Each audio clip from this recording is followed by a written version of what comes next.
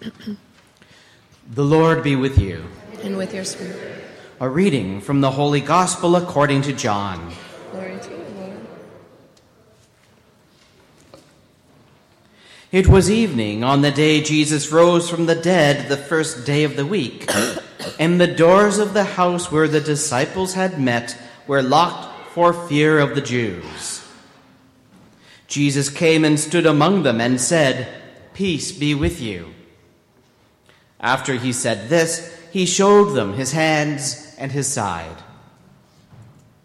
Then the disciples rejoiced when they saw the Lord. Jesus said to them again, "Peace be with you. As the Father has sent me, so I send you." When he had said this, he breathed on them and said to them, "Receive the Holy Spirit. If you forgive the sins of any, they are forgiven them.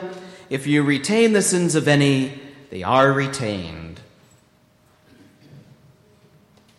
The Gospel of the Lord.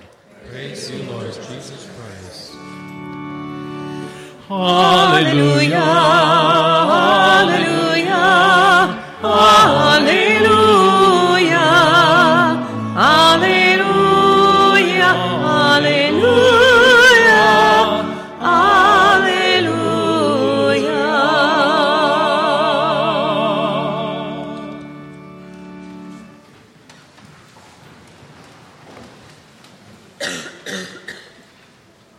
I thought I'd begin this morning by reading out a letter that our bishop has asked to be read out in all of our churches here this weekend.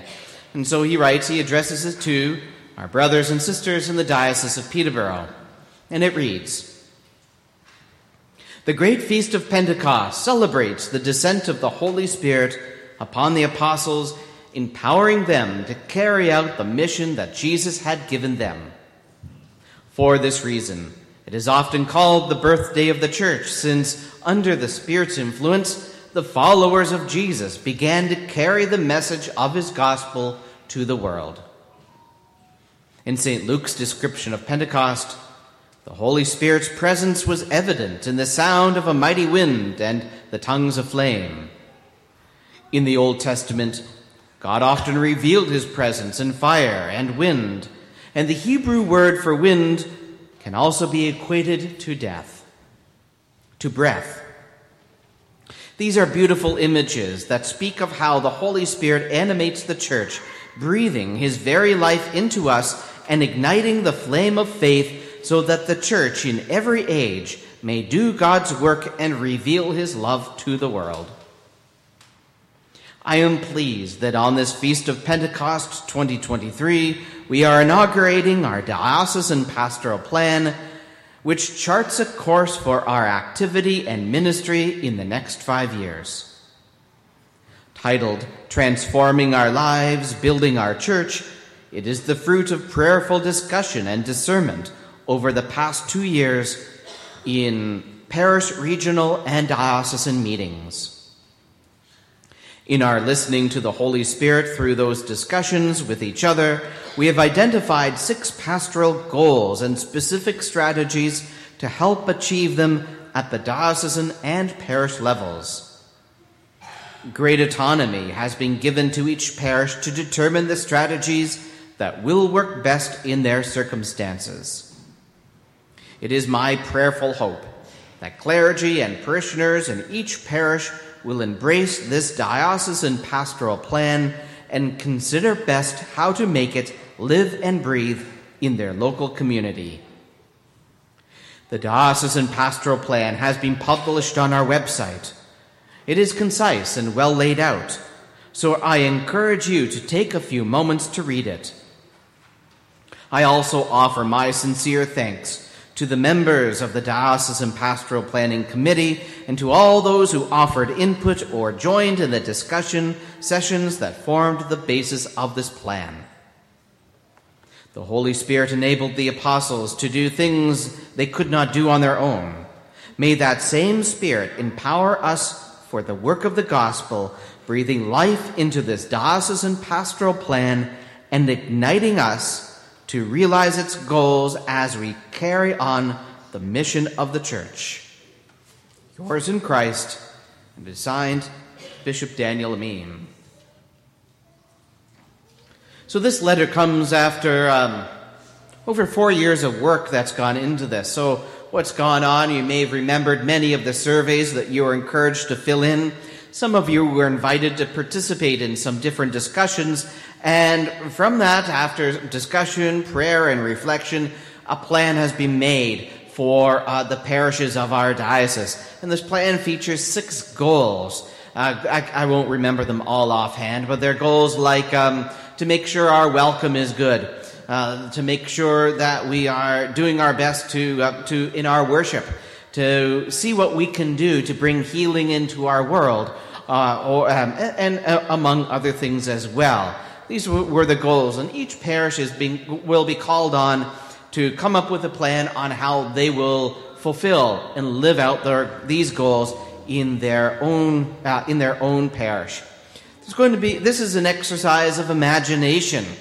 And when I think about those early Christians who first received the Holy Spirit, those first Christians of our church, I think they must have been an imaginative group of people. They had no past experience to fall upon. When they were sharing the good news, there was no guides for them except the Holy Spirit. So they must have been a very imaginative group. And I think that work of imagining still continues today. We might, in our own parish, imagine what things would be like if our parish was so full that it became uncomfortable in this space on Sunday. Certainly a great problem to have. We might think of how things might be different if even a quarter of those families that send children to our Catholic grade schools, if we saw them here, or how things might be different if each person who came through the doors of our church shared their gifts in even small ways, both here, and I have no doubt it would spill out into our larger community as well. There's going to be a lot of work placed on the shoulders of our priests, because we will be asked sometime this week. I know our bishop is going to ask us in our parishes to develop plans on how we will fulfill these 6 goals in our own parish, and he's going to want regular written reports on how we are living those goals out. So it's certainly good news, a great opportunity for us to invite the Holy Spirit into our parish to work, but it does come with a catch. As I said, there is a lot of work that will be placed on our priests, and I know it's all going to fall to pieces if it remains there. So I will be asking for a lot of help here in this parish. I know we all have gifts, and this shouldn't come as a surprise, especially on this Feast of Pentecost. Because while we know the Holy Spirit could work alone, the Holy Spirit instead includes us in God's work. This is a way that we become Christ-like, or more like God, by sharing in his work of welcoming, of healing, of worshiping, of serving. And that's the kind of catch for us. There's an opportunity to be like God, but the catch is we're going to be called to serve. When we take a look at the saints, it might be easy to accuse them of really being nothing without the Holy Spirit, and they themselves would agree to that if it weren't for the Holy Spirit, they wouldn't have become the great men and women that they are. They are our heroes of our today because of the Holy Spirit. It's the Holy Spirit that makes people great. It's the Holy Spirit that makes saints. Now, we all know that we're good. We're all good people.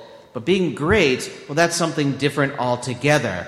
We know that we're not saints. We know that there's some growth that could come about through our lives. And at the same time, we know we're called to and capable of greatness. Maybe that's why stories of heroes often capture imagination. If it's stories of fictional heroes in movies, or stories of real heroes that we hear about, stories of saints or heroes in our community, we know we're capable of greatness. And so we have these stories to illustrate what could be, to imagine what could be when we have heroes in our world. We can't really blame different systems or situations for our lack of being great, because we've seen heroes emerge from even the darkest of places. And so while we know a change is clearly needed, we're left with a question. Does this change come from outside ourselves or from within? Now, for anyone who tries to keep any resolutions of any kind, we know that change from within is extremely difficult. We need some outside help. But at the same time, some look for help on the outside and realize that might not make us great either. Some may strive or believe that with enough education or practice or with the right government training or money, we could become great. And while that might make things around us great, that doesn't necessarily make us great. It's not a change from within. And so back to that question, should change, that movement from being good to being great, does that come from within or from outside? And the answer is both. The Holy Spirit is outside of us as a part, but he changes us from within. After God formed Adam out of the earth, he gave him life by breathing into him.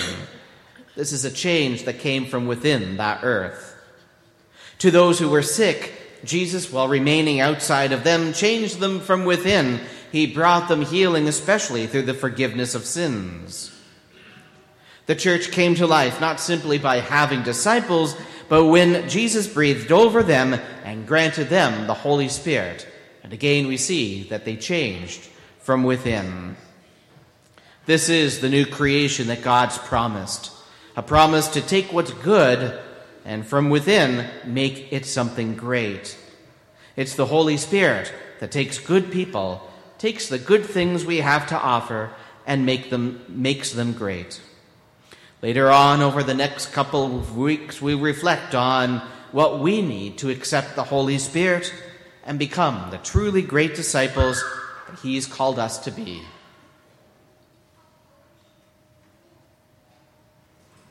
O God, who have taught the hearts of the faithful by the light of the Holy Spirit, grant that in the same Spirit we may be truly wise and ever rejoice in his consolation. Through Christ our Lord. Amen.